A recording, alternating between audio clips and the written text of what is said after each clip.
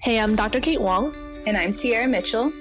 And you are listening to the Holistic Hope Podcast. We invite you to join us and our village in conversations rooted in wellness and health so that we may grow a community of generational healing through love. Why I like using photography as a metaphor, like the light of photography as a metaphor when it comes to your wellness, is a lot of people try to avoid the shadow side of, like you'll see posts that are like good vibes only, or, everybody talks about self-care so that you're in this really good space all the time. But that's unrealistic, like naturally, holistically, we go through cycles. Everything goes through a cycle. Even the moon has a period where all we see is its dark side, and we call it the new moon, So saying all that to say shadows are a part of light. You can't have light without shadow, so you need the darkness in order to be able to appreciate the light type of thing. Yeah. And in photography, shadows actually help make the picture really beautiful. Yeah. Because when I'm trying not to nerd out too much. I'm really going to appreciate any photographers who are listening to this and just understand what I'm saying, because light wasn't one of those things that I naturally grasped. Actually, side note, I went to a photography training years ago, when I first started, with this famous photographer, Anna Brandt, right? She's a newborn maternity photographer, beautiful work. And I was dying to go to this workshop to meet her and ask her about light, right? She just had beautiful pictures. So we get there and it's a lighting workshop, so we're learning about light and stuff. So I was patiently waiting for questions, and then she asked, and I say, "How do you see light?" And I'm thinking she's about to give me the tea, right? Uh-huh. She says, "Just keep shooting." I was like, "What? I've waited for weeks to ask you this question. I am face to face with you after taking all your online classes and stuff. And that's the answer you give me? Just keep shooting." And I didn't understand it at all then. But then one day it hit me a couple years later. You have to just keep shooting, because then there's something that happens as a photographer. You can't help but see light. And I know it sounds weird. Again, I really appreciate any photographers who are listening, because the thing with seeing light is photography literally translates into light drawing. Uh-huh. Right? So that is what the camera is doing. The camera is capturing the light that's available and how it's hitting other stuff. And that's how it makes its image, but it's really capturing the light that's there, right? Yeah. So as a photographer, you want to be able to understand how light falls. If I look at the camera, let me make the thing bigger so I can really explain. If I'm looking at the image of me, right, and Michaela right now, uh-huh. and even looking at you, it's a good comparison. So with me, I can see how the light is coming in across this way. Right here, when it gets to the edge of my nose, it's darker on this side, and it gives me the feeling that there must not be light over here, because it gets incredibly darker on this side, kind of thing. But then behind me, because there's that plant light, you can see back here, my ears and stuff are lighting up. Uh-huh. Right? Back here, it's lighting up. Michaela, you can tell that there must be a light source real close to her, because the top of her head right here has these highlights going on. But then if we come over here on this side, it's dark, because the darkness is over here, right? Uh-huh. Looking at you, I can tell that you have a really big light source coming in from this side, because the light's hitting your face, but you also have something that's helping to even out, because you don't have that harsh shadow line like I have on the bridge of your nose. You have a softer shadow line, which means you have light that's actually wrapping around you, I have a real direction. White. Yeah. And so it's just, but it's bouncing around you, and I can see that looking at you kind of thing. When you're first starting out, if I were to say all that, you're like, what? What does that mean? You're still trying to understand. Like, even though I just explained that to you, now I'm sure you can see the shadow lines and everything. But then when you're on a photo shoot or something, and like taking the example how I'm in my living room still, and what I'm actually looking at, I have a lamp on the other side of the room that's bringing light everywhere, and it's creating different shadows. And that light temperature is actually really different than the light temperature coming from my window. So I'm also noticing how it's mixing the quality light. Like now it's getting like real advanced, right? Make it all interesting. And as a photographer, that's what you're constantly looking for. You're constantly looking at, how does the light fall? How does the light fall? Where does the light hit? What temperature is the light? Is this good quality light? Is this too harsh light? Like there's all aspects of light that goes into photography. And so when it comes to the side of it, that is what makes photos so beautiful. Because when we have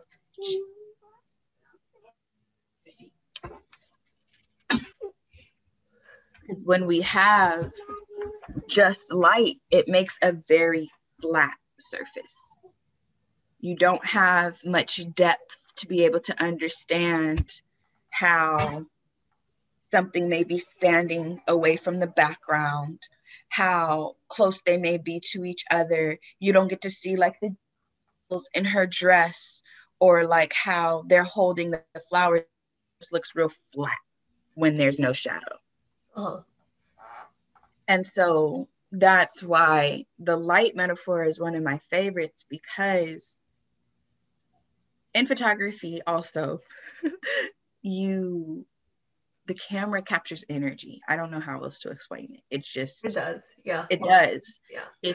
If you could be smiling, but if you are in a bad mood in that smile, you just feel it in the picture, it's just a thing. And so that's why when I'm doing my photo shoots, I don't like to tell people, look at the camera, please. Like, I like to talk people through to get them to start embodying the emotions we want in the photo, because the camera really captures that energy. Oh. And it's the same thing when it comes to only focusing on the light. In life, when we only focus on the light, it puts things out of balance, and we look it, we feel it, because we haven't had a chance to allow the beauty of what's going to actually make us stronger, and that's the thing too. When you're getting critiqued for images, the shadows are what makes your images stronger, because they give the light something to create depth, to create contrast, to really make it pop. It's balancing these two really polar looks, light and dark, and having them come together that makes it into a beautiful photograph. It's that balance. That's what the judges are looking for when they're looking at our photos, is the balance between the light and the dark. And your highlights can't be too bright. Your shadows can't be too dark, but they have to still be there for it to be a strong image. And it just fascinates me how in life we really do tend to avoid the shadow side, but the shadow side holds, like I keep saying, it holds the beauty, and it holds the beauty because, getting away from the camera metaphor, those shadows, those secrets, those are the things that make us us. If we were all put on this world to be the same exact person, the world would be mighty boring. There's actually an expression I like that says, if two of us are the same, then one of us is unnecessary. Yeah.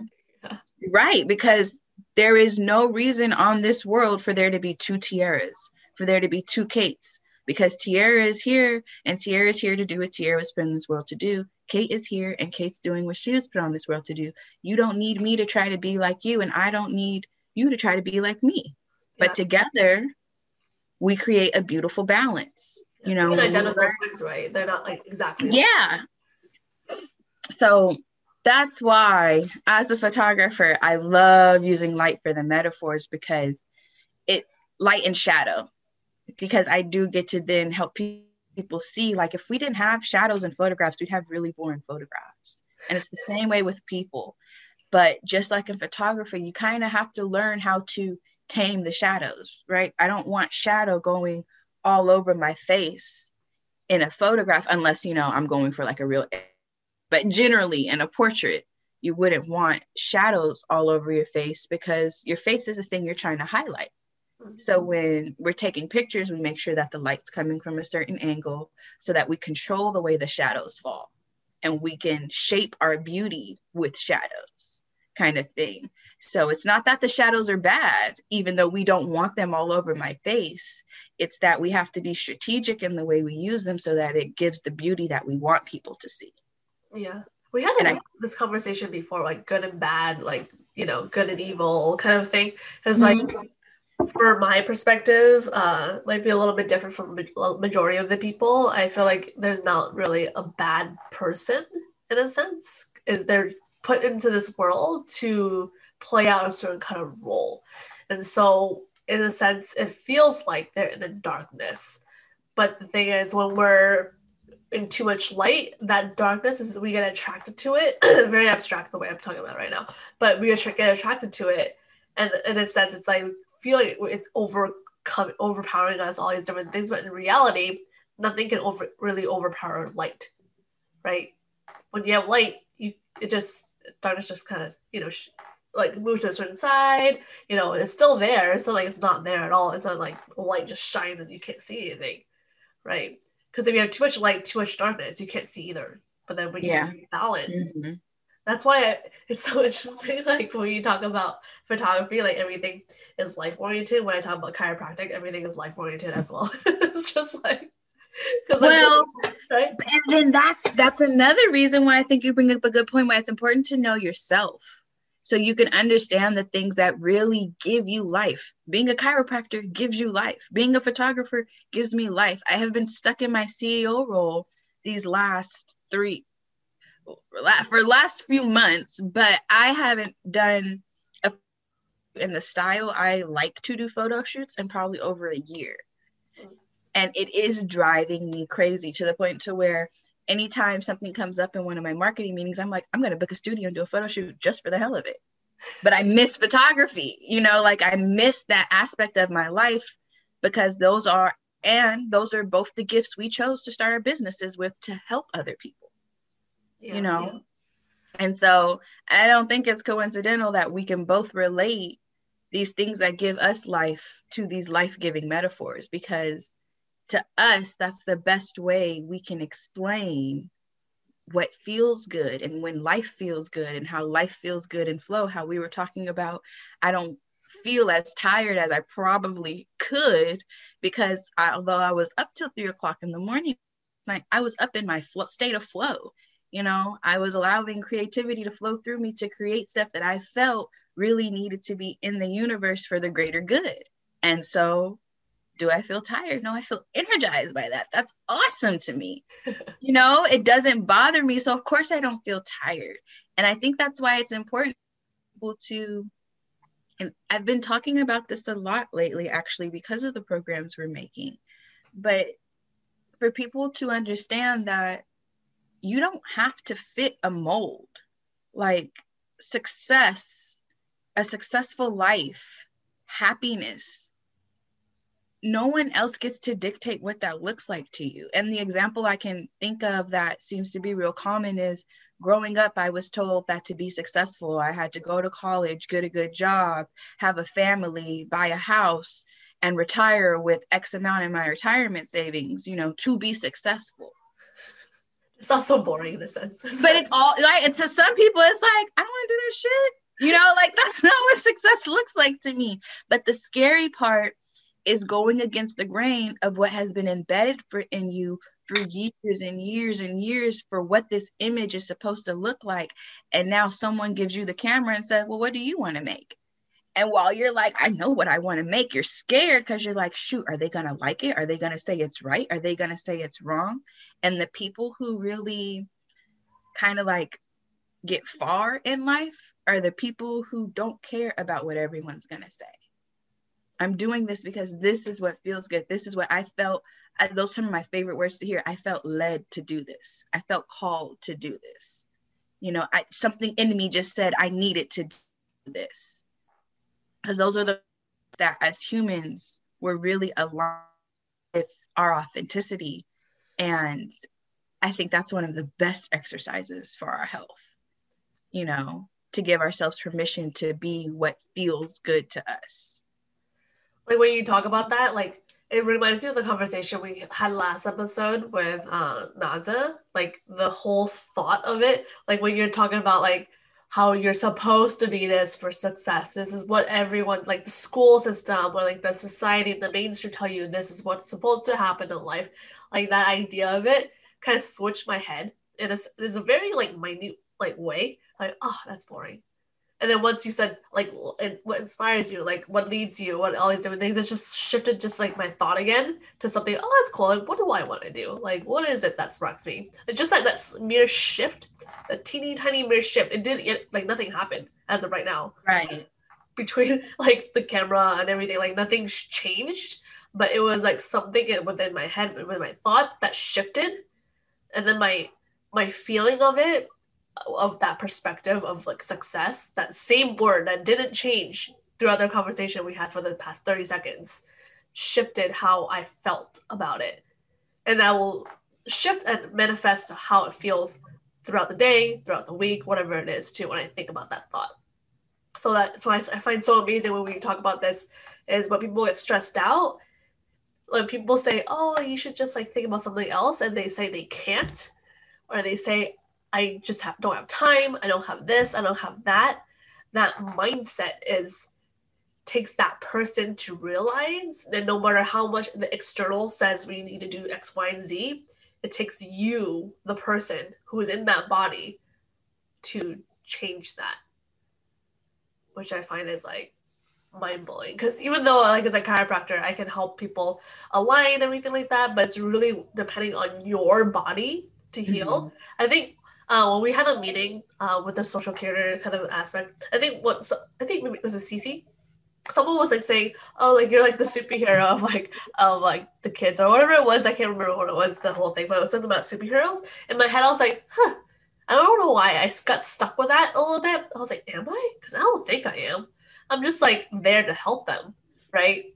It's really their own bodies are the superheroes. And when I kind of tell the moms themselves that they are the superheroes in their family's life, they also take a step back, like, and they kind of think, am I? Because I don't feel like it. And then it's in reality, it's like it takes a person to realize and be aware of that one thing. May not be like so like dramatic or masked, but in other people's eyes, other people's thoughts, it's humongous. Right.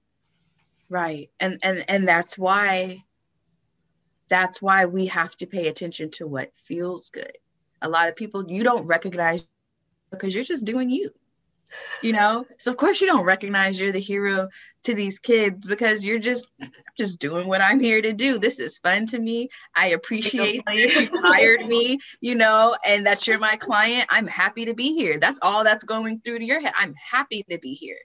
But to them, you're changing their life. You're helping their child be able to get into a position where their body can care for themselves.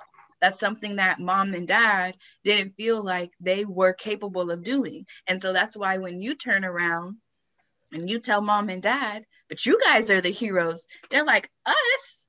Well, you're just mom and dad. But that's what a lot of mom and dads don't realize. There are so many other mom and dads in the world who won't show up for their kids because they have their own traumas and stuff that they're going through. And so it's hard for them to understand how a child could need them. And then there's the moms and dads in the world who are just like, I don't care what I'm going through. My baby needs me. I'm going to be here because that's what feels good to them. And so now they get to be the hero in their kid's life, and they probably won't even realize it till their kid is like 30 years old. And the baby shares a story of all the times mom and dad were there for me. Every single time I could count on mom and dad. Yeah. And I knew that. But because mom and dad are simply just being the people that feels good for them to be, of course it doesn't feel like they're being a hero. That goes back to the whole NLP thing we like to talk about. Villain, victim, and hero. When you just operate out of neutrality, Great things happen because you just happen to be in the right place at the right time every single time.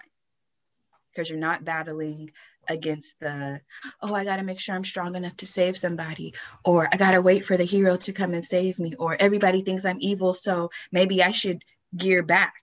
As a matter of fact, I'm going to take this opportunity to share vulnerably how I feel like the villain a whole lot in my family. And what I'm realizing, though, is I'm one of the only ones in my family who won't normalize toxicity. But I'm one of the first generations who can recognize what toxic behavior is. Uh-huh. So now I'm in this unique position where I can either choose to feel like the villain, because some of the stuff I say, being a mirror to people who they experience the same beliefs. We all operate under the same principles. We have no choice but to sharing this earth together. There's basic principles that we all operate under, whether we know or not, like law of attraction. It's just a basic principle. It's just a fact that it is what it is, kind of thing. But whether or not we believe it to be manifestation or prayer or whatever, however we believe it to be, it's still a basic principle that we all operate under, right? And so that's what it's right now.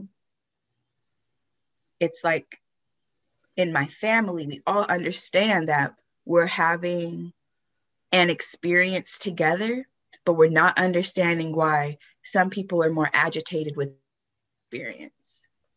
And some people are more agitated within the experience because either they're having things reflected to them that are making them realize they have things on them they need to work on, or they're having things reflected to them that are, I know from me, how I feel like there are people in my family who are kind of offended that how dare you have boundaries and standards and you hold your family accountable. We're your family. You're supposed to let us get away with that kind of stuff.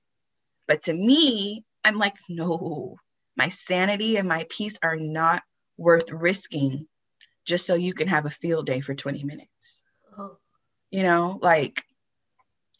But there are times where I feel like the villain for having that stance.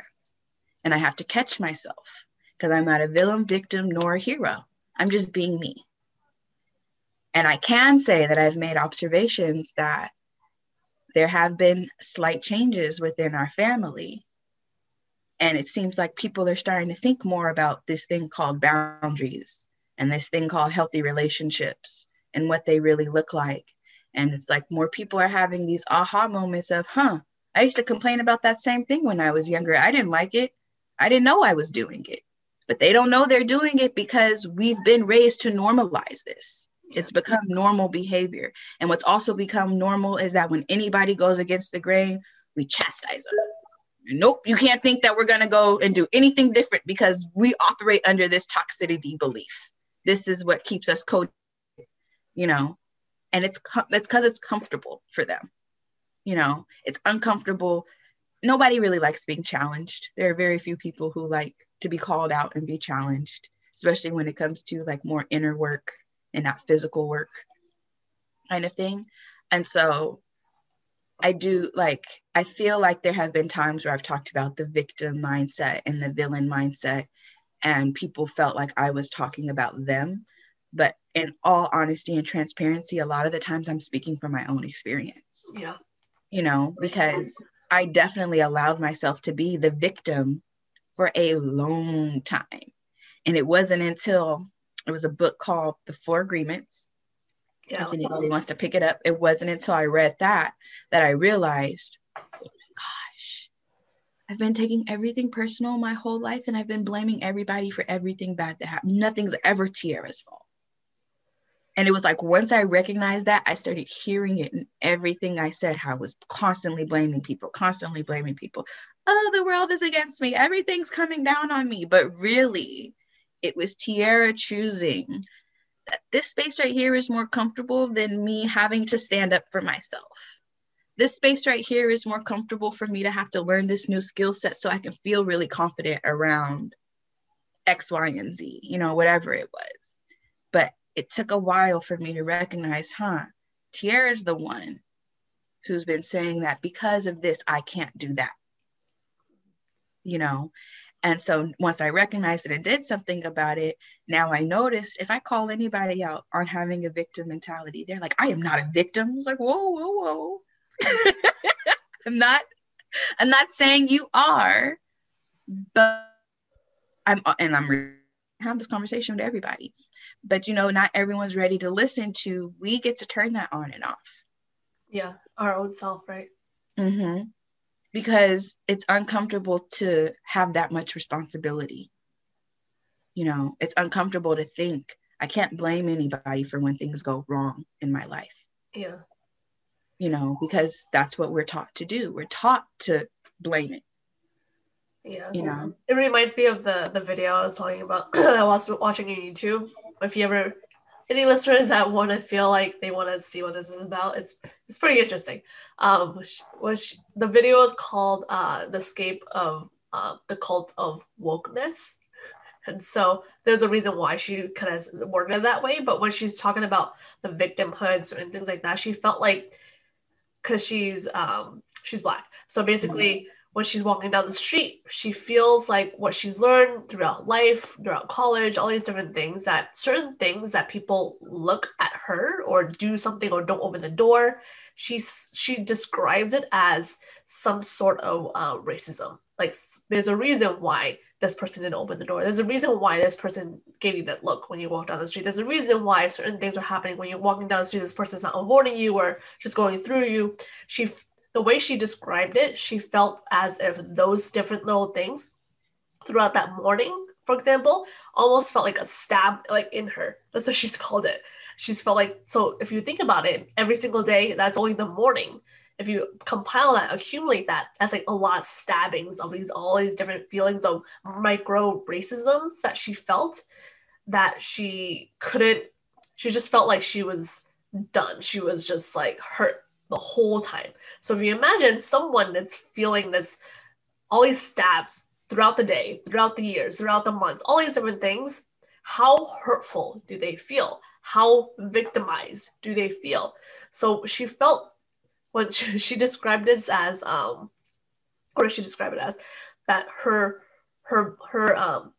when she, something opened inside her, that darkness was coming up because she's been stabbed so many times. Mm-hmm. And so what she mentioned was, I'm not the greatest at journaling or writing certain things like that down, but she felt like she decided to write all these different things down, like all these different like stab wounds, like this person stared at me this way, this person didn't open the door, this person did this, I didn't get this job, all these different things. And when she looked at those things, how those things may not be because of what she thought. It might be because that person was having a bad day, therefore they gave that look. It might be they were in a hurry doing this thing, and it might be all these different things.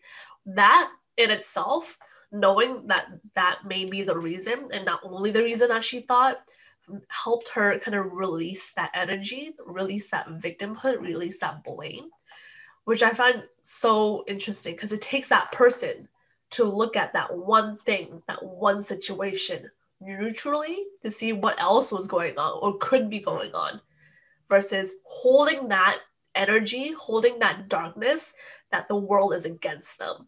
Right. Which I find was so enlightening for her. I think she's a little younger than us, for her, for a generation. And if you imagine the generation that's growing up now, if that is exactly what they feel like, for so many different people, how many different protests feel like it's just? How many different things feel like it needs to be done? But in reality, is it the best way? Is it the best way to, utilize that type of energy? I mean, the only type of energy that makes sense if you have so many stabs, so many wounds, is to let it out. And people let it out in different ways, may be harmful, may not be harmful, all these different things, right? Because for myself, when you're talking about the neutrality, like growing up, it's almost as if a coping mechanism that I do. Like yes, my biological mom, had this reactivity for her relationship. Therefore, she did what she did, right? And so I didn't see her for since I was 5, like what hell for like two-ish decades-ish or so, or more. And so I haven't seen it for that long. But in the whole time, I'm thinking, oh, poor me. I don't have a mother who cares for me. Poor me. I don't have this and that. Poor me. Everyone thinks I'm like this distraught little girl who lost her mother or whatever it is. But in reality, my thoughts during the whole time is like, yes, poor me, but let me numb myself. That it doesn't matter. But poor me. Yes, everyone thinks I'm like they don't have a mother or a biological mother, whatever it is. But I can do this in XYZ. So that was my coping mechanism to kind of numb yet distract myself. That made me who I am today, in a sense. So in a sense, I was practicing not being the victim, yet I got back to those thoughts when everyone reminded me that I should be a victim, which I found that was so interesting when you're talking about all these different roles. And so when you're talking about this again, it can help me revisit. It's like, yeah, I didn't think I was the victim, but people made me feel like I should be the victim. And that made me feel horrible. And when I feel horrible, I need to do something about it because no one wants to stay horrible. Because either, you go into more of a spiral down loop, down like, towards the end, like you don't want to live, all these different certain things, or you lash out and get rid of this somehow in a very violent or whatever way it is. And so this is like the whole light aspect, this balance. You can't have too much light, then you can't see, and you can't have too much darkness and you can't see.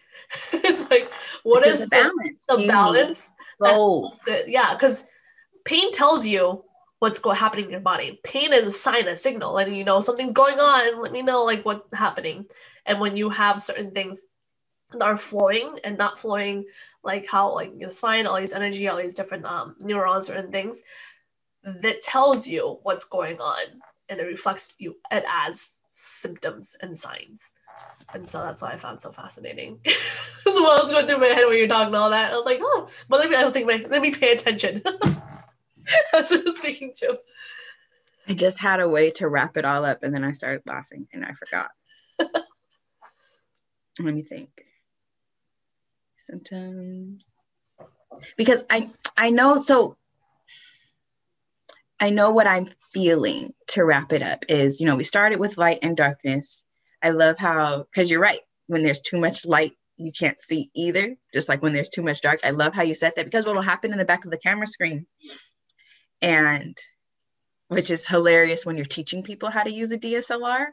So I don't know if you've ever used a DSLR, but just in case anyone's listening hasn't either, when you shoot from behind the camera and you're looking through the video, everything looks picture perfect because you're looking through this like impeccable piece of glass, through this impeccable machine. So through the viewfinder, everything looks beautiful, and you're just clicking away because you're like, oh, these pictures are gonna be so dope. And I swear to you, there's just like magic of looking at things from the viewfinder. It's just something different than looking at things with your regular eye. Then you start going through the pictures and you realize, oh shit, I didn't have my settings right. And so now you have what are called overexposed images because you let too much light in. It was too bright. And what happens, it's actually a thing in photography. It's better to underexpose, have it be a little dark, than to overexpose. Because once things are overexposed in post-production, you can't get back that data. When things are overexposed digitally, that means that there was so much light, the camera wasn't able to read that spot to collect the data for it. So that's why it shows up that way. And it's like, it shows up just like as white as that spot on your hectagon. It's super white. And if you even tone down, I'm pretty sure you've used an exposure slider. Most people have on their phone at least. So even the filters, even if you turn down the exposure, you'll see that spots where it was called blown out or overexposed, they don't change. They stay just as white because there's no data. And while I can't think of the original wrap up I want to do, I know what I want to say here, going back to the very beginning, because I think you brought up a really good point. When you don't let out those shadows, that's when all these emotions start to harbor. And that's when, like, we've seen it in a whole lot of movies where darkness takes over and all these bad emotions have become this one big monster, but really deep inside, it's a really sad, lost person who just needed a little love. Yeah. Kind of thing. It was hurt. Yeah. And that's where all the darkness came from. And so going back to the camera and the lighting thing, having a picture be underexposed rather than overexposed, why it's a good thing is because the data is still there. Even though it may be a little darker, you can go and post and lighten it up so that you can see exactly what was there. So my point being, from all the self-healing work I've done, from even working with other women, even seeing how things go in photo shoots before I became this soul coaching woman, it was obvious that there was magic in being vulnerable enough to just let it out. There have been times where I've turned my camera on a woman and she'll say, "I'm sorry, me and my husband are going through something right now and I just can't concentrate. Tell me about it." I'll put aside for just a second. She'll start talking and I'll be like, "I'm just going to keep shooting, keep talking." Some of the most beautiful photos. Because in that moment, she got to be who she was. She didn't have to look pretty for my camera. She didn't have to have it all together for the photo. She had permission to just be and let it all out. And I think it's important for people to remember that. It's better for you to get more of the shadows in the picture because you can always go back and make that shadow beautiful. Like, seriously, it's really easy to make a shadow beautiful in post-production. You can never go back and change when you've overexposed anything. And to me, you generally overexpose something when you're trying too hard to get a certain look. Because at the end of the day, photography is a light drawing. You don't have to do anything special to capture the way the light falls. All you have to do is understand how to frame the photo so that it's beautiful. That's it. So normally, overexposed pictures come because you're just trying too hard to get a certain effect, when all you had to do was just focus on getting your settings just right to capture the frame. And so I wanted to close it with that, just as a reminder to people that, I know we talked in a lot of metaphors and this was more of a free conversation kind of thing, but the big takeaway, especially all the things that are going on in our nation, like we're having shootings and stuff all the time. There's all kinds of hate crimes happening and stuff like that. And I don't know these people from Jane and John, so I can't say what's going on in their mind. But what I can say is I feel the world is a very sad place when we feel unsafe to even be honest about how we're feeling. Yeah. Where we can't even share with someone close to us, "Hey, I'm going through this really dark time and I just needed someone to talk to." Because we have this saying at church, iron sharpens iron, iron sharpeneth iron. I don't know exactly if it's from the Bible, so I don't want to say it is. It may be, but I know we say it in church a lot. Iron sharpeneth iron. But what that means is, just like we keep saying, your shadows are what makes the image beautiful. Iron sharpeneth iron means when two people come together with their challenges, with the things that make them kind of rough around the edges, and they start rubbing up against each other. It's smooth. They both start to become smooth and shiny and pristine kind of thing. But it took the collaboration of them both rubbing together to help one another smooth out. And when we share our shadows with someone who's willing to hold space with their light,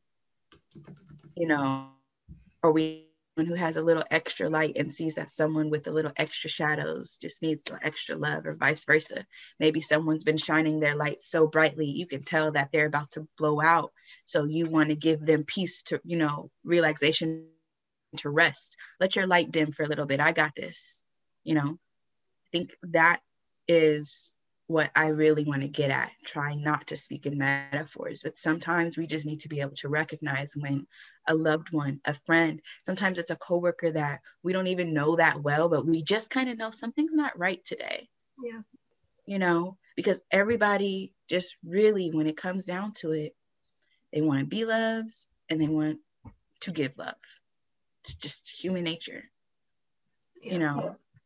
And so that is what I would like to wrap up with. Just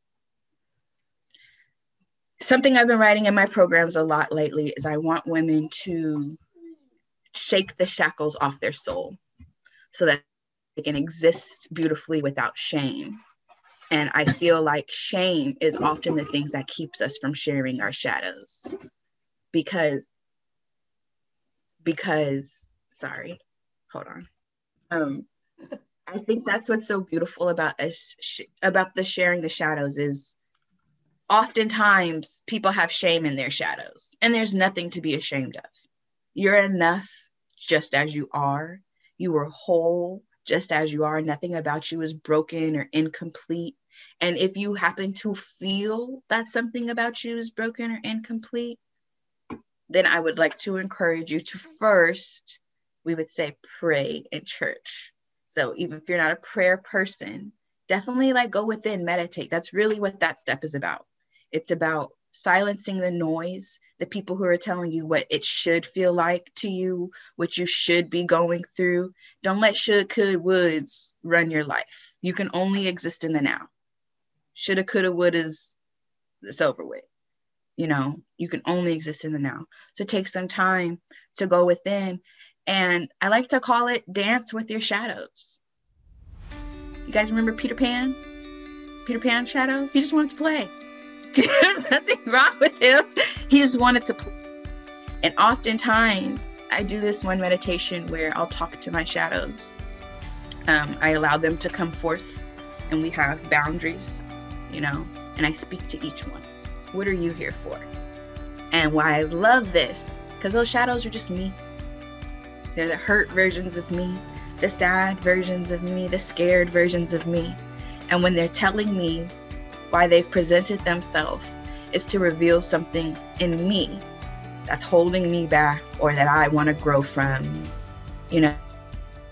And I really don't want anyone to feel ashamed of their shadows because they're truly a beautiful part of your story. Yeah, even if they've done harm or all these different things, just to be aware and just kind of give compassion to what went on, despite whatever it is, the deed is, or whatever it happened, is just good to, like you said, be aware, just pray, just set that initiation to start and then see where it goes from there. I think it's a beautiful thing to start. Yeah. Cool. Okay, let's stop this now.